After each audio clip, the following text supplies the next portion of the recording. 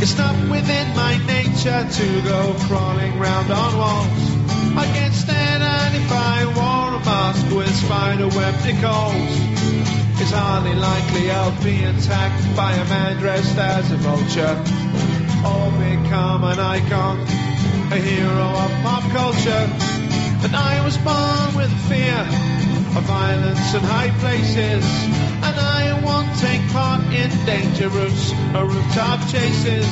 And I have not been blessed with inhuman spider sense.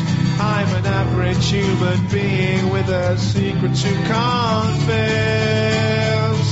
Wishing I was Spider-Man, wishing I loved Mary Jane. Wishing I could break out of a life that's boring and mundane. Wishing I could spin a web and swing out in the sky. This is episode 260 for November 2013.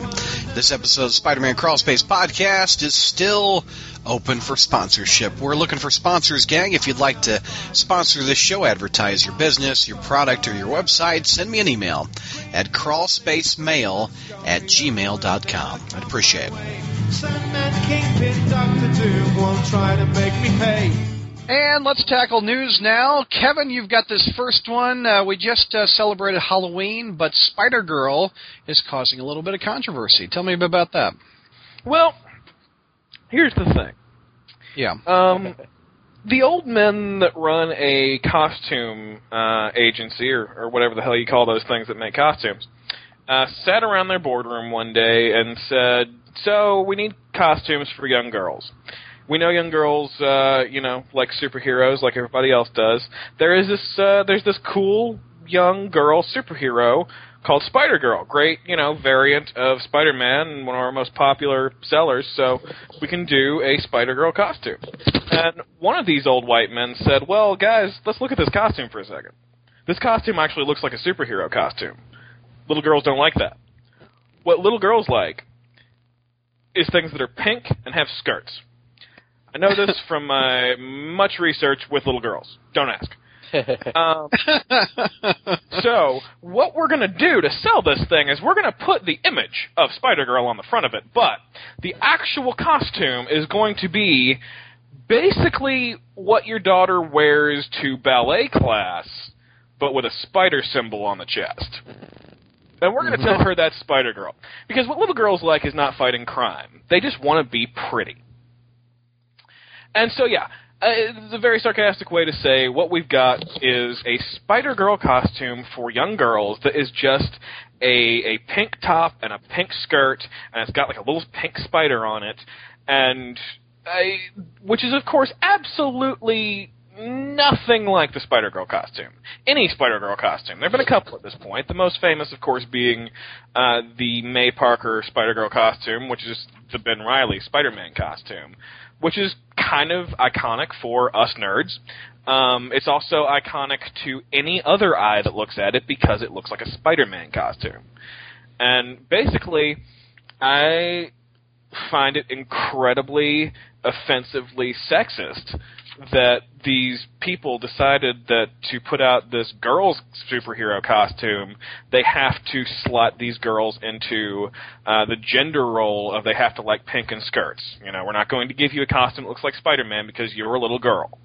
And it caused a little bit of controversy for good reason, because it comes off as incredibly stinking sexist. And yeah, obviously I don't have any kids, but if I did have a little girl, that I can't imagine wanting to buy her that, and say, Spider-Man's for boys. You need to wear this pink skirt, okay? Let's open it up. What do you think? JR, you and I are parents. What do you think about buying this for your daughter back in the day?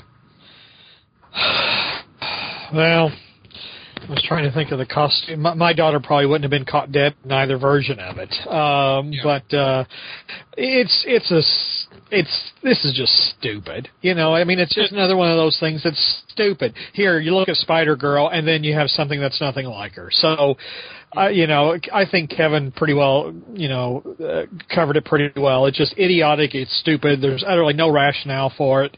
So where do you go from there? The thing is, as a seller of costumes, so which I'm not, but if I was the marketing guy, the Spider-Girl costume looks too much like Spider-Man. So? Doesn't it? I mean, if two people are walking down the street, one's a boy, one's a girl, and one little boy is wearing the regular traditional Spider-Man costume, which these days there's so many of them. There's the black suit, there's the movie suit, there's the regular suit. But anyway. But what you could have done, well, I'm sorry, I didn't mean to interrupt, but what you could have done was you could have kept the body of the costume as Spider-Man and maybe not the full facial thing, because you could maybe, a little mask or whatever, like a red mask or something that would show the fact that the rest of her face, that would show the fact that it's still a little girl. But I would otherwise, argue that you're going to have 5 different boys dressed up as Spider-Man that you can't tell apart. Is there a reason you need to be able to tell that this one's a girl by her gender role-defined costume? Well, I think a little girl would not want to wear a costume that a boy is wearing. Well, shouldn't that be the girl's choice?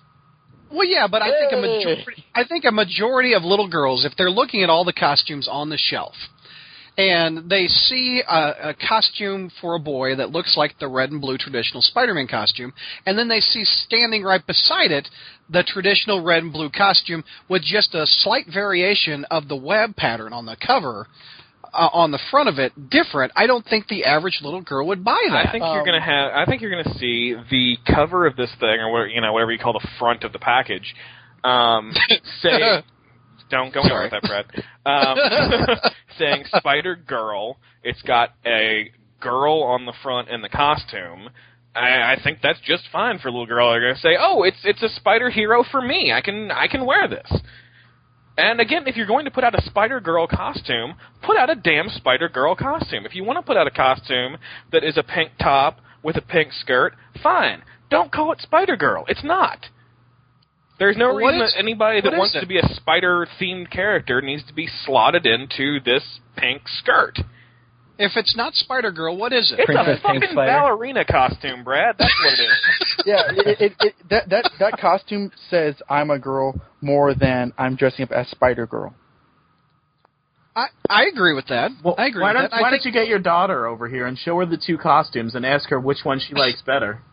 I guarantee she'd like the pink Spider-Girl costume. She's going to say, Dad, you're effing wrong.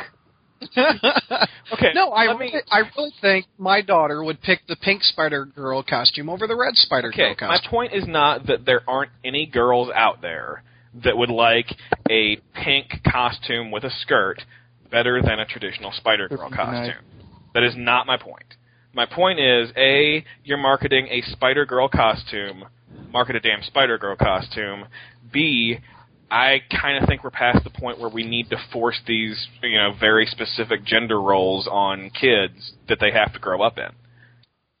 I think as nerds, we want the costume to look like a canceled comic book, right? I think that's completely antithetical to all the logical arguments I just made to you. This is what Can I talk? Yeah, hit it down. I'm going to put my sword down after Kevin just whooped me in the ass. I am going to feel free to cut this out. I am going to pull the curtain back because when we first learned about this, Kevin, myself, and Brad had a lengthy discussion on it on the Book of Faces. I think that the thing about this is that like this, there's a certain level of feeling denied from something because, like Kevin says, Spider-Girl is a legitimate character in Marvel Comics, and they show the character on the bag or on the costume, like in the logo they show Spider-Girl, Mayday Parker, and then they show you for comparison what you're not getting. That's a problem, and in and of itself. And again, I'm just being what Kevin said, just terribly, but like if girls want that and expect something else, they're going to get this rather tattly looking pink skirt and a silver mask. It kind of, first of all, it just doesn't look good in comparison. But second of all, there's a feeling of you can't look like this. You can't look anything because you look kind of like a boy, and that's not good. Spider-Man's costume is fairly unisex in general. I mean, Ben Reilly wore this costume. It doesn't have to be accentuated. For Whereas this pink costume has a skirt. It has high sleeves on the shoulders. It feels more feminized, and that in and of itself is making the costume more about the wearer's gender than it is being a nice costume to wear for Halloween. And that in and of itself is wrong because they're doing that for girls specifically. Well, I'd also argue that, JR brings up the point of, if you want to differentiate, maybe do like a half face mask or something. Well, there are other variant characters that already have that. Instead of marketing this as May Parker's Spider-Girl costume, which is exactly what they did with that image on the cover, there is, and I know, Zach is beating me in the face before I even say this, there's a Rania Spider-Girl costume, which was black costume, white spider, half face mask, lets the hair fly free. That's a variant. It's not going to be confused with the regular Spider-Man, and it's more female because you can show the long hair. There's also Spider-Woman, who is a red and yellow costume, no web pattern at all, and she's got a half face mask that lets the hair go free. Again, clearly a girl. Would you be less offended if the artwork, the comic book artwork, was an artist's interpretation of what the little girl's wearing? Would you be less offended if there was a comic book version of this pink The original top? Mayday Parker costume had been this pink top and pink skirt. It wouldn't have sold. It would be derided to this day. It would be one of the biggest things that we made fun of if anyone remembered it. So would you be less offended if an artist drew what that little girl's wearing on the front? He just answered that. You asked a question. I sent words back to you. You're asking if it wasn't an actual girl posing, but like an artist's interpretation. If an artist did an interpretation of what this girl is wearing and put that it would on the never cover. happen. This doesn't look anything like a superhero costume. This is limiting your possibilities as a person bullshit. This would never be a superhero costume, thus there is no way to answer your question. Just for the lulz, here's the Betty Brant Spider-Girl costume from What If. My gosh. oh God. I have Jesus. Web cleavage? When I do the thread on the message board for people to write comments, Josh, please put that picture. Yeah. So people can see what the hell. So when you're listening, this is not like something with a skirt. This is just like really sexist cleavage showing. Holy crap.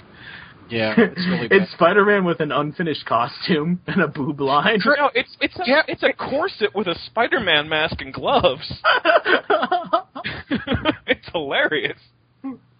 Chris, we haven't heard your 2 cents on this. Let's hear yours. Well, I'm sort of making up this argument on the fly. So if this just is a stupid thing to say, just somebody tell me and I'll take it in stride. But like Brad, if there was a Spider-Man costume and it had a picture of Spider-Man the way he's supposed to look on the package, but like the actual costume was like a football helmet with a spider on it and like some work gloves and like an army uniform, like that's green camouflage. And that was the Spider-Man costume. How would you feel about that? So you're saying the skirt is stereotypes of women? That's what Kevin said. That's what I said. It's a pink goddamn skirt, Brad. It's a pink skirt. Does it mean women? This might be my favorite episode in years. Do you understand what we're saying, though? I'm not sure if you understand. I guess you do. I guess you're saying here. What you're saying is, in order to fight crime, you need to wear pants. No. They put the color pink and a skirt to make it more than necessarily obvious that this is a girl, when in fact the costume should be about the costume, not about the sex of the person wearing it. Yeah, the costume is about selling damn costumes, and I think girls like skirts. Imagine in the reverse that this was. Chris, allow me to take a little bit of a variant of what you said and restate it. This is a blue costume because boys like fucking blue. It has army and football prints all over it with one little blue spider somewhere. And let's assume for the sake of argument that you have a little boy and you think your little boy might like this costume better than an actual Spider-Man costume. Is that a good Spider-Man costume? No. Boom!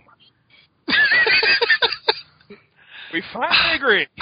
No, we don't. I just am not offended by it. It's the same thing in the reverse. The only difference is you are trying to define a little girl's gender roles instead of a little boy's gender roles. I'm not, Nobody's because really that offended by trying to define a little girl's gender roles because we like them in pink skirts because it's fucking cute.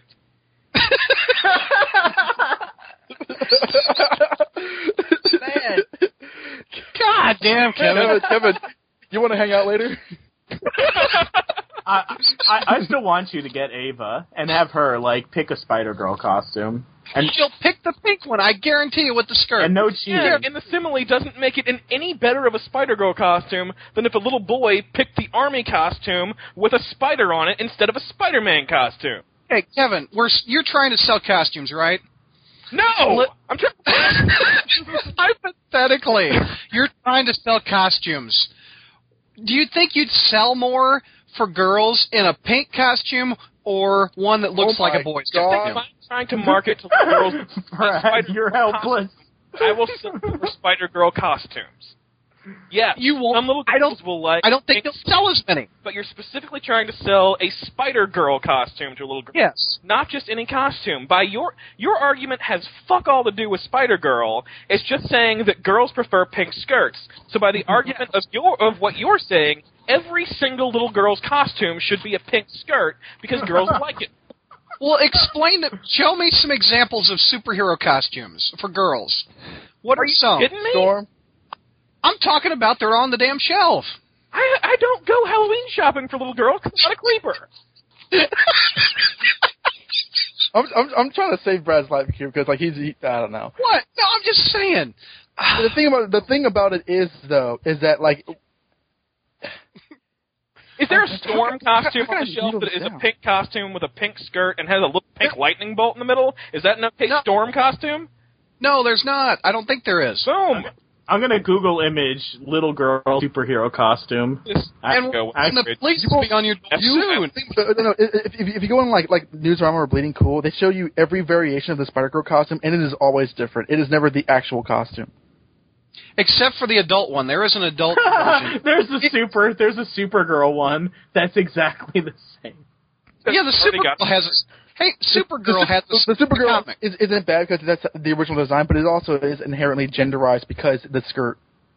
And that's just a blanket statement. I'm not saying it's terrible, but that's how it's designed to make you know that it's a female version of a Supergirl. Well, I see a Hulk ballerina. That was interesting. Brett. Yeah. And the tutu is purple, by the way. I'm not offended by the Supergirl costume because that's the actual design. They've taken a female superhero's costume, which is, what it is, which doesn't scream at you, girl, not the costume, like the physicality because it's a girl in there, but not the costume itself. They've taken that, completely just thrown paint on it, into pink paint because it's girl, and put a skirt on it because girl. That is wrong with Josh. Please post this image in the message thread. He just did what the equivalent of the Hulk in a tutu would look like. Wait, hold on, Josh. This isn't an actual costume, is it? This is something that somebody put together. I think probably. I Google image like little girl superhero costume, and this. Yeah, I've seen this as a meme. I think this is something like this girl was like, I got my Hulk top and I got my tutu. Oh dear Lord! I see the Spider-Girl costume, and it looks even more horrible than I remembered. I guess I'm just going to... Kevin and I, that was a very good debate. I don't have any more counterpoints. Do you have any more? No, I've said it all. All right. I'm exhausted after this. Let's just wrap the show here. I'm just kidding. That was a good debate. I like that. We got some good mileage out of that. And Kevin has another topic that I'm going to disagree the hell with. Now. Kevin, evidently, Business Week put out an article saying that several people have recently tried to sell their comics and discovered they're not worth as much as you'd think. And I picked you for this topic because you have some similar experiences with eBay. Yeah, definitely. This is, there's long been the knowledge in the nerd community that people in the 90s were buying these collector's item, quote-unquote, comics thinking they were going to retire on them, and that is not turning out to be the case. But that is expanding now. beyond just these 90s collector's item comics that were actually printed, 1 million, 2 million copies that the market is flooded with, it's getting to the point where any comics from the 90s, the 2000s, back to the 80s now, even we're talking early 80s, aren't selling. And it's from a standpoint of both, you're talking about private collectors trying to sell these comics to like comic shops and whatnot. You get a lot of comic shops I looked at before I sold some things on eBay just to see what it would be like, what the difference would be. These guys outright tell you they don't buy any comics later than 1970s, period. It's because A, they have a bunch of them, and B, they're not really selling. Then you go on eBay, I had hopes, I didn't have aspirations I was going to retire or pay my college tuition. I basically wanted to pay rent for a month or two. And I sold, 1,500 to 2,000 comics on eBay. And, these aren't classic comics, a lot of them. I knew I wasn't going to get a lot for some, but I made a total of maybe $600, which was, to me, complete bullshit. How many books did you sell for $600? You think? Like 1,500 to 2,000. And you're not even making your cover price back. Oh God, no! We're talking. Yeah. For those kind of things, we're talking maybe 50 cents to $1 an issue, maybe. And these are things that a lot of them I paid $2.99, $3.99 for. I was particularly surprised by some good full runs of stuff that I had that I expected to sell for some money. Like I sold the entire first volume of New Avengers, 67 issues, plus annuals, plus one-shots. It's all-inclusive lot, all in great condition. It was like 80 comics total. I set the minimum bid at $60, and I got $60 for it. One bid, $60, gone. Same story with Jeff Johns' entire first volume Green Lantern run, and it's about the same amount of issues. Great issues, really well regarded, stuff people want to read. $60 minimum bid, went for $60. I'm still kicking myself for the Morbius lot that I sold, which was all the Morbius stuff I've put together, including some more valuable things like a decent copy of Amazing Spider-Man 102, decent copy of Marvel Team Up number 3, and I put those in the lot to think that would pump up the price, but again, it sold for the minimum bid and broke my heart. So what is this telling us? What it's telling us is basically there's a mix of these comics are readily available, lots of copies. None of the stuff you're looking at is rare. It's also telling us that the people aren't there to buy them and drive the prices up. It's not just there's so many copies. Look at the fact that I only got one bid on these things. It's not like there were a bunch of people trying to get this thing from me. One person bid, that one person got it. With this article, and we're seeing more and more articles like this pop up now, what they're saying is that you get a lot of people right now who are in their mid-40s to mid-50s. I don't know anybody like that, do you? Yeah, none of them around here. That was the voice of Spider God. So you get a lot of people in that age range who have been collecting for a long time. They've got what we all think of as good issues. We're even talking about some older issues. And they've got these collections of a couple thousand comics that they're expecting to go for a lot. And this article is pointing out sales of 3,000 comics for $500. This is about the kind of market we're looking at now. So, this particular article that we linked to says that there is kind of a balanced mixed feelings on whether or not this is going to bounce back. I don't see how this is going to bounce back. I don't see how this is going to be solved. There's still going to be all these comics available. They're not. I think the market for rare ones like Amazing #1 and Amazing Fantasy 15. That's always going to be there, I think. But as this article points out, that's a completely different market. Right. that market is just for basically a couple of issues. You're looking at Amazing Fantasy 15, Amazing Spider-Man #1, Action Comics #1, Detective Comics 27, Batman #1. It's those sort of issues. And those are going to sell for a lot of freaking money.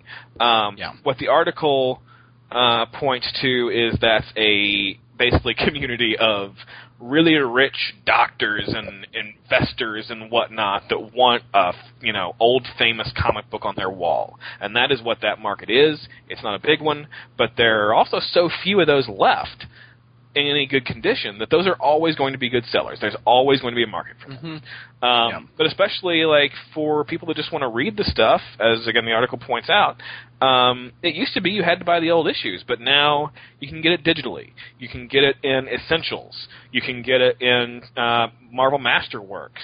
Actually, and this I didn't get from the article, but it's something I've seen. We're in an age now where out-of-print collections are going up in price, almost more than the original issues are. You look at you look at like runs. These omnibus editions on like Amazon that have been, because they don't seem to print a lot of these omnibuses. They go out of print fairly quickly, and once they go out of print, they were originally cover price $100. These things could be $500.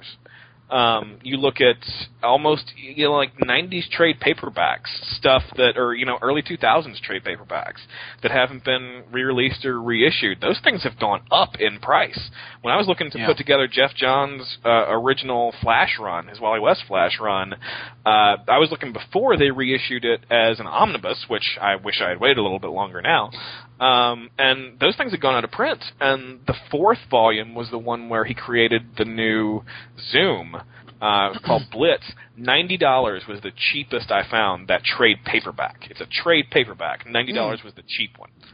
I remember towards the end of the 90s, the Marvel Masterworks, when they weren't printing them every month like they do now, those were going for insane amounts of money. Also, the Spider-Man final chapter, or no, the end of the Clone Saga, what was that called? Revelations. Revelations. That trade had some extra Romita Senior art in it, and it was going for an insane amount of money. Romita Jr.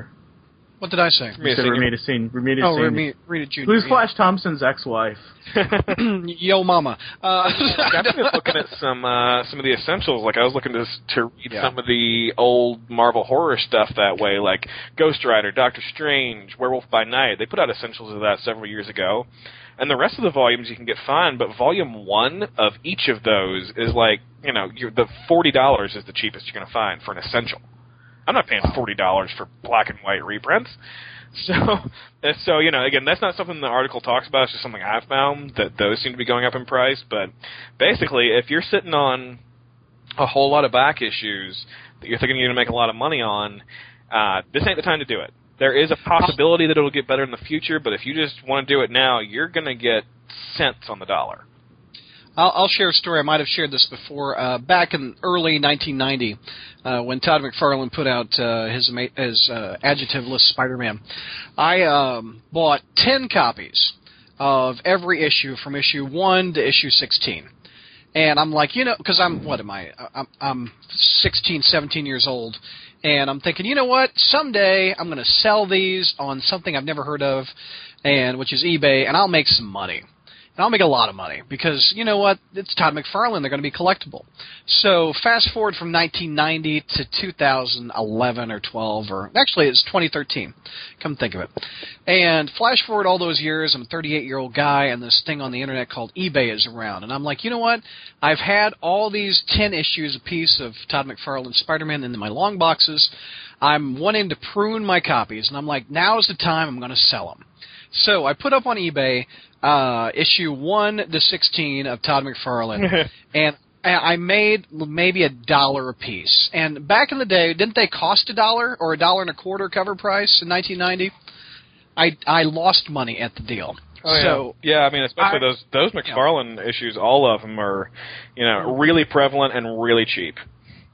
I sold maybe 3 sets. I have 6 more sets I'll be putting up Holy there. Crap. I know. So I can sign them. If you like this podcast, maybe I can get an extra quarter out of it if I sign them. But my dreams of when I was 15 or 16 years old have failed when I'm 38 years old now for making money out of this. Let's open this up to the panel about your thoughts on your comics aren't worth as much. Yeah, right before I moved from one side of Florida to another back in 2006, there was going to be like a month period where I wasn't working, so to help the transition, I decided, well, it's time. I'll sell some of my comics, but not all of them. Just, I got a bunch of Teen Titan comics together in like one long box, and it was like stuff going from like the original like Nick Cardy run, Nick Cardy, like Bob Hanley stuff, before their first relaunch, all the way to like recent stuff. A huge lot, good condition, and I took it to a shop, and like when they were going to give me less than $100 for it, I took my books home and hugged them and said, "I'll never leave you again." Like I wasn't gonna sell that many books for like that little. It's not worth it to me. Like, especially because of the amount of time that you put into collecting these things. I don't want to sell it for something that's basically going to be a month of rent. JR, have you ever sold any comics? No, because partially because I usually only bought what I actually wanted to read. I never did buy for speculative purposes. Not because I was so smart, but just because I didn't have any extra money. And now that I've been married and have 2 kids, I have even less. But this shouldn't be a surprise to anybody. This has been in the works for years. I mean, for example, just a story from more than a decade ago, I think, when I was in Indianapolis on a job. And I went to a comic book store in Indianapolis and was looking at and there was a bunch of stickers, that had names of a comic shop that wasn't the store I was in. And I said, "What in the world?" I said, "Did you buy somebody's collection out?" And he said, "Oh yeah, I got it really cheap." And he was just going on about how cheap comics were. And he said, even in the 70s, the stuff in the 70s isn't selling, phenomenal, for particularly large prices. And I've been in comic shops, several comic shops where someone has tried to come in and sell things and they can't sell them. This is not new. I'm just surprised that anyone is surprised that this is even a story. And eBay has actually, in a way, destroyed the collectibles market. Because what eBay did was it turned. It used to be that if you couldn't find something within the region you lived in, or you couldn't advertise or socialize through very narrowly available trade magazines or collector societies or whatever, things were very difficult to get a hold of. Now with eBay, the whole nation, the whole world, if there's anything out there in the whole, I'll use an example, the Starfleet Technical Manual from the 1970s. I had an original copy of that one, and within 5 years, I was seeing stories about how this thing was going for $60, $70, $80. But with the coming of eBay, anybody in the world who had a copy could throw it up on eBay, and now when you might be able to, you're seeing the thing going for $20. Or it's being listed for $20, and there's no bids. I've looked up, just out of curiosity, because I'm thinking about, one of these days parting with some of my Star Trek stuff, and I go into eBay and I see what people are trying to get for them. They're trying to get virtually nothing, and nobody's bidding. And again, apart from my own experience, I'm thinking if I'm the only I hate to admit this, but I'm a middle-aged man. Big surprise. But I knew that even then I was thinking, okay, I've got 2 kids. I got one in college, and I'm 50 years old, and I want to, I hate living in a house. I hate having a house. I want to move into an apartment. I can't be the only one having these thoughts of what am I going to do with all this shit. So I know that if I'm having them, there have got to be a zillion guys, baby boomers, in my situation thinking the exact same thing. Well, it makes me think, the Overstreet price guide is pretty much worthless. I think eBay is the price guide now. It is. I would say I think Overstreet's obsolete. Yeah. I remember back in the day going to all these conventions with my Overstreet price guide in my hand, and the prices were matching what the stickers were. But now you just need to take your smartphone and say, you know what, I can get this on eBay, and nobody's bidding. Exactly. Yeah, I mean, talking about 70s stuff, years ago, I wanted to get the Morbius run of Enter into Fear from the 70s, and it was just more, it wasn't exorbitantly expensive, but it was more than I wanted to pay at the time. And then recently I just checked on eBay on a lark, and I ended up getting a lot of the whole run in really good condition, including the usually more valuable issue, the guest starred Blade, for like $1 or less an issue. You know, it's nothing now. Yeah. It's all what someone's willing to pay. Well, even on your own show, Brad, which I mean, considering how bad your memory is, you probably don't remember when you had Eric. I was going to call him Sam Ruby, but his name's not Sam Ruby. when Eric, you had Eric from SamRuby.com, and you were, because he was kind of he was selling Spider-Man back issues and things, and you were asking him about the business, and he said, well, first of all, there's no such thing as a rare Spider-Man comic. He said the one thing about, like, what I think we were talking about issue 300, the problem with getting issue 300 in good condition was because I think the back was black, and therefore it was easily, damaged or showed wear or nicks. But back then, he was saying there's no such thing as a rare Spider-Man comic book. Obviously besides the the original Lee Ditko stuff, and even then, I mean, you've been able to pick up some of those for not without mortgaging your house, right? Yeah, I went to the Chicago Comic-Con and picked up issue 24 for about $100. It was very good condition, etc., and it was worth a lot more in the Overstreet. So, now this is no surprise. It's not even worth a story, to be honest. It shouldn't be a surprise. The same thing has happened like in baseball cards or whatever. And then one point that the article makes, I believe, is that one reason collectibles are, or I don't want to say they're dying or anything, but I mean, it's just nobody's replacing us. Our kids aren't interested. I mean, for example, my son loves superheroes, but he doesn't love superhero comic books. He loves the superhero video games, superhero movies. He likes finding crap on YouTube and the internet and stuff, but he's not interested in superhero comics. Good debate, gang. Let's move on to another topic. I've got all these Spider-Man girl costumes on my screen. I've lost the thread of what their topics are. That sounds odd. Let's see. We're moving on to JR. Let's talk about Gene Simmons. Last month we talked about Alice Cooper. Alice Cooper as the Green Goblin in the musical. What do you think about Gene Simmons? Does he have the tongue for it? Yeah, actually, I can't beat the line that someone said that he had the tongue for Venom. And that's good. Whoever said that one gets a one up. That's a good one. God, I mean, I can see. I wouldn't care if Gene Simmons played the Green Goblin, in a Spider-Man musical. I mean, come on, it's a Spider-Man musical. I mean, you could sing. If I'm expecting complete fidelity to the concept, then I'm in the wrong place, going to a Spider-Man musical. But the thing that bugs me about this is they first offered to Alice Cooper, and then they offered to Gene Simmons, which are two old men. Okay, and some, God, I can't believe somebody said, well, JR, don't you realize what Gene Simmons wears? It's like, no, duh. My brother's been a Kiss fan since the goddamn 1970s. I know full well what Gene Simmons wears. But, but again, look at Gene Simmons' concert schedule. There's, he's not doing 8 shows a week, 3 shows a night. 2 shows a night sometimes.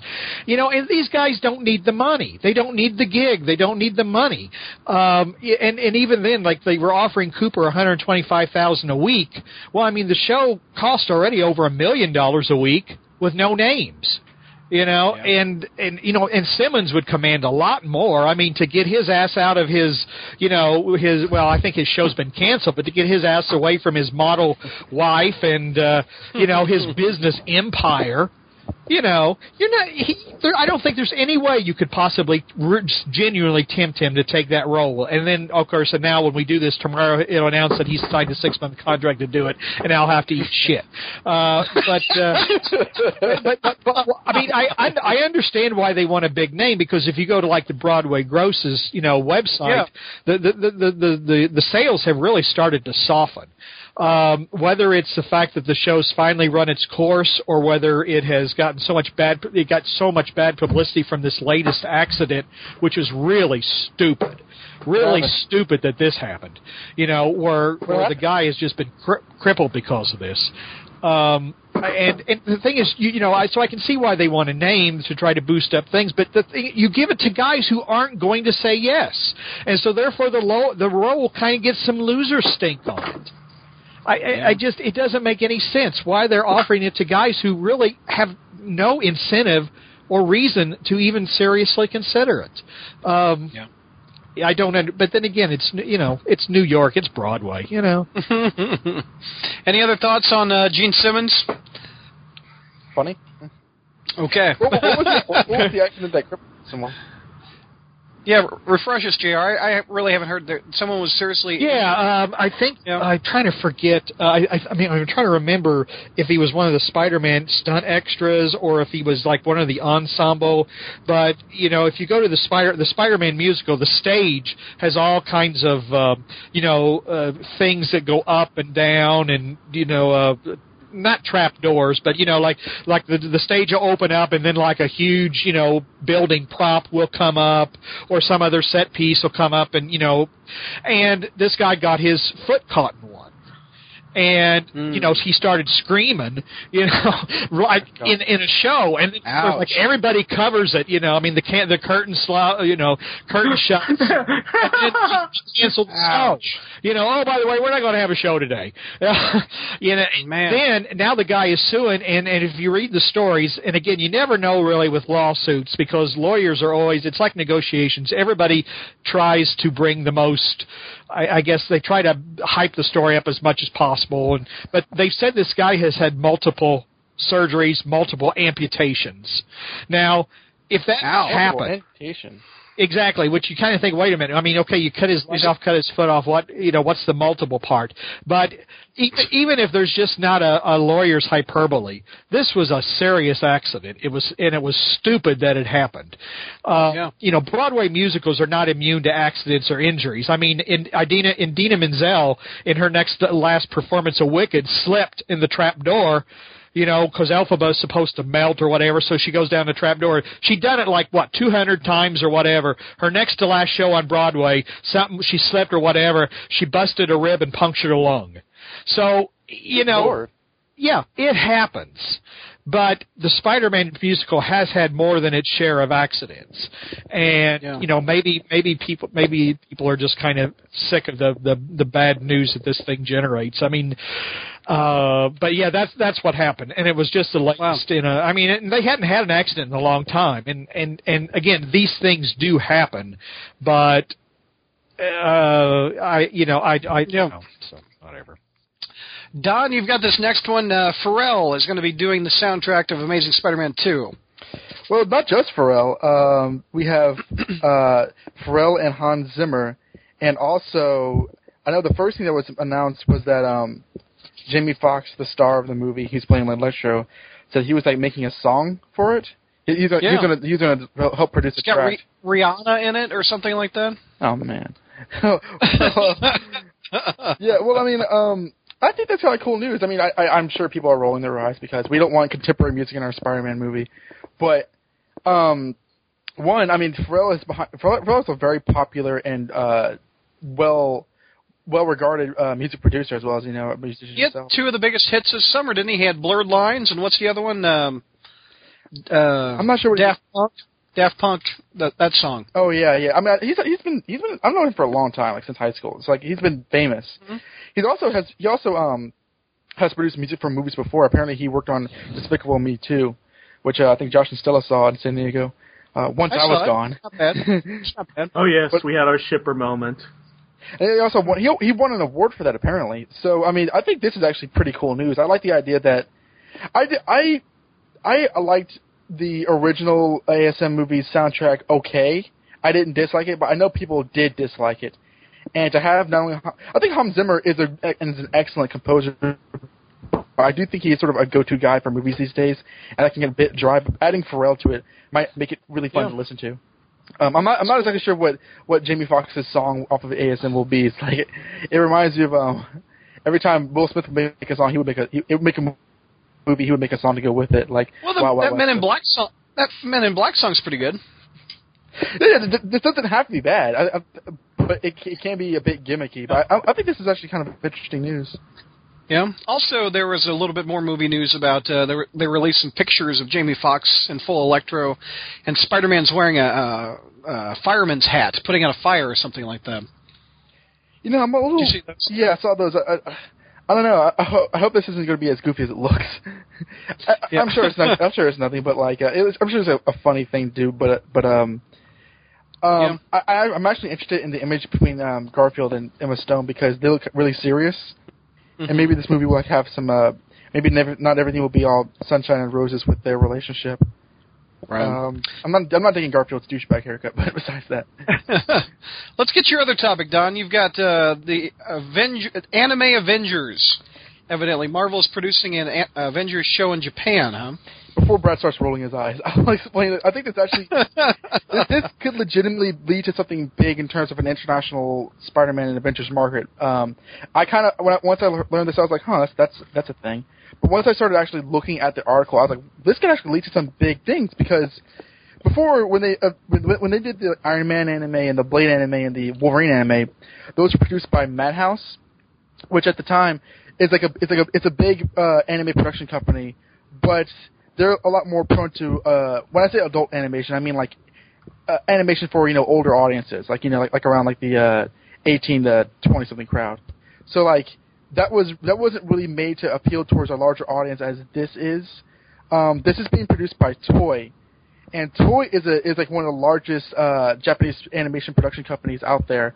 It's done a lot of a lot of very famous shows.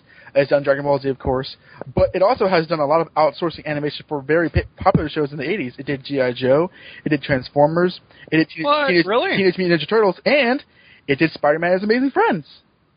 Whoa! Yes, did not know that. It has a very, very popular international relations in terms of making content, which to me, like, and also it has a lot of very famous shows on their side of the shores too. So to me, that's actually very good news in terms of getting this thing out there. Now, the setup for the show is basically the Avengers fighting Loki because it's 2013, but for some reason they need Spider-Man's help. So Spider-Man. Yeah, why not? Why not? Spider-Man will be an actual character in this. He won't be just a cameo. This is also going to have merchandising produced by Bandai, which is also a bigger company in terms of producing merchandise than KB Toys did for the '90s show 20 years ago. So that's a nice indication of how seriously they're taking this series. So I'm actually very intrigued to take a look at this show once it comes out. Well, I mean, I watched a couple episodes of the Wolverine anime on Spike. I just couldn't take it. Was that a bad representation of what Marvel anime can be? I think that it was sort of like trying to just like I know for Iron Man 1, I saw an episode of that last week. For some reason, he's in Japan, and Wolverine's in Japan. They kind of took the properties and kind of fit it into a more recognizable anime sensibility. This sounds more like they're just having the animation production team in Japan produce a Marvel show. It will be no different than Disney or Fox trying to make a show for Avengers or Spider-Man. The only difference is this is from Japan, but they're animating it. They're not exactly formatting it towards their sensibilities, and because they're being produced by Toei, I think this is actually an indication that this is going to be a very successful cartoon. I really do. So it's not just a specific Japanese show. You think it's going to air in the United States, etc.? Well, it's going to be airing in Japan, but because that's because the animation studio is from Japan. But it's definitely going to be shown here, and it's also going to be made. It's going to be made more accessible. I think it's going to be made more to meet audiences of more international broadcast. Essentially, it's not. We're not going to see the Avengers in Kyoto It's going to be a typical Adventures cartoon with Spider-Man. Yeah. It's just going to happen to be produced by Japanese animators, as opposed to what's come before with Blade and Wolverine and all that. That's cool. All right, I'll take this next one. I always like to do funny eBay auctions. And the last time we did this, someone was selling a plate of Amazing Spider-Man 252 for, what was it, $100,000? Well, it depends on whether or not you want to pay in Golden Eagles or Maseratis or Space Flight, yeah. Well, for this low price of $9,999, not $10,000 exactly. A Canadian eBay seller evidently went to a Stanley roast or a Stanley event where they're honoring him, etc. Stanley tribute event, and he evidently Todd McFarlane was at this event, and he went up to Todd McFarlane and he handed Mr. McFarlane one of those blank covers where artists can do sketches.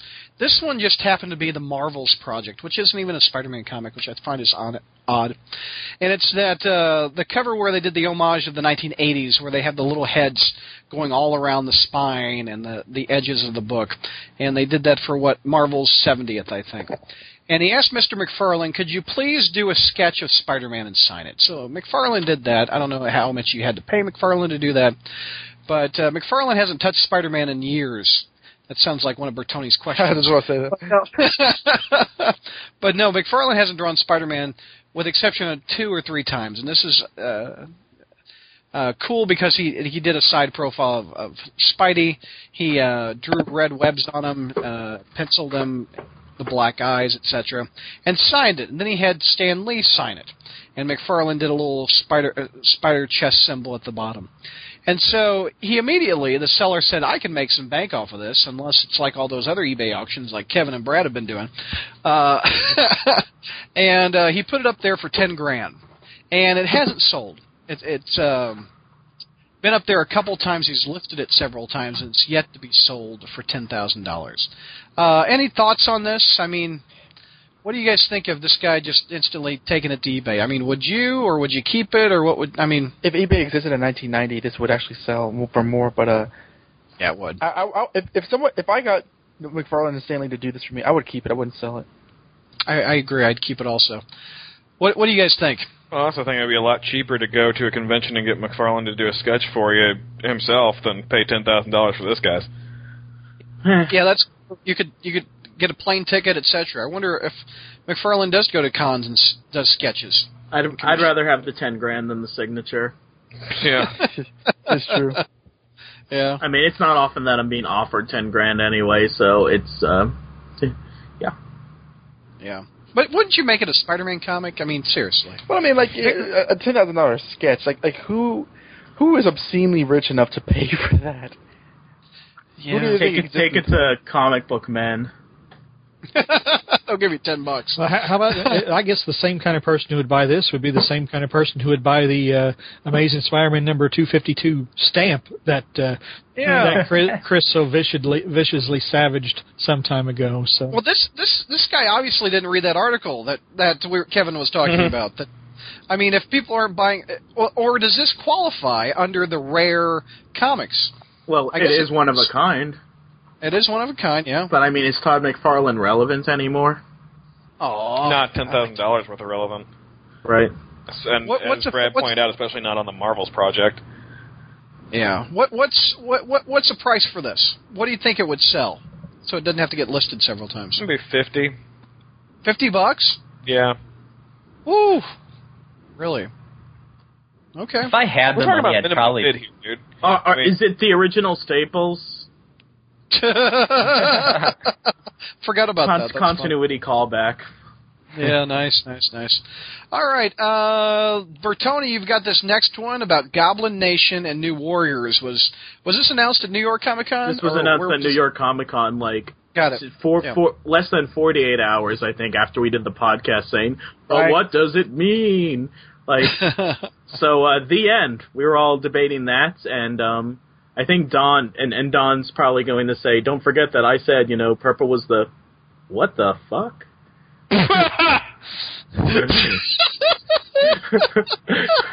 Don did not say that, by the way. Go ahead.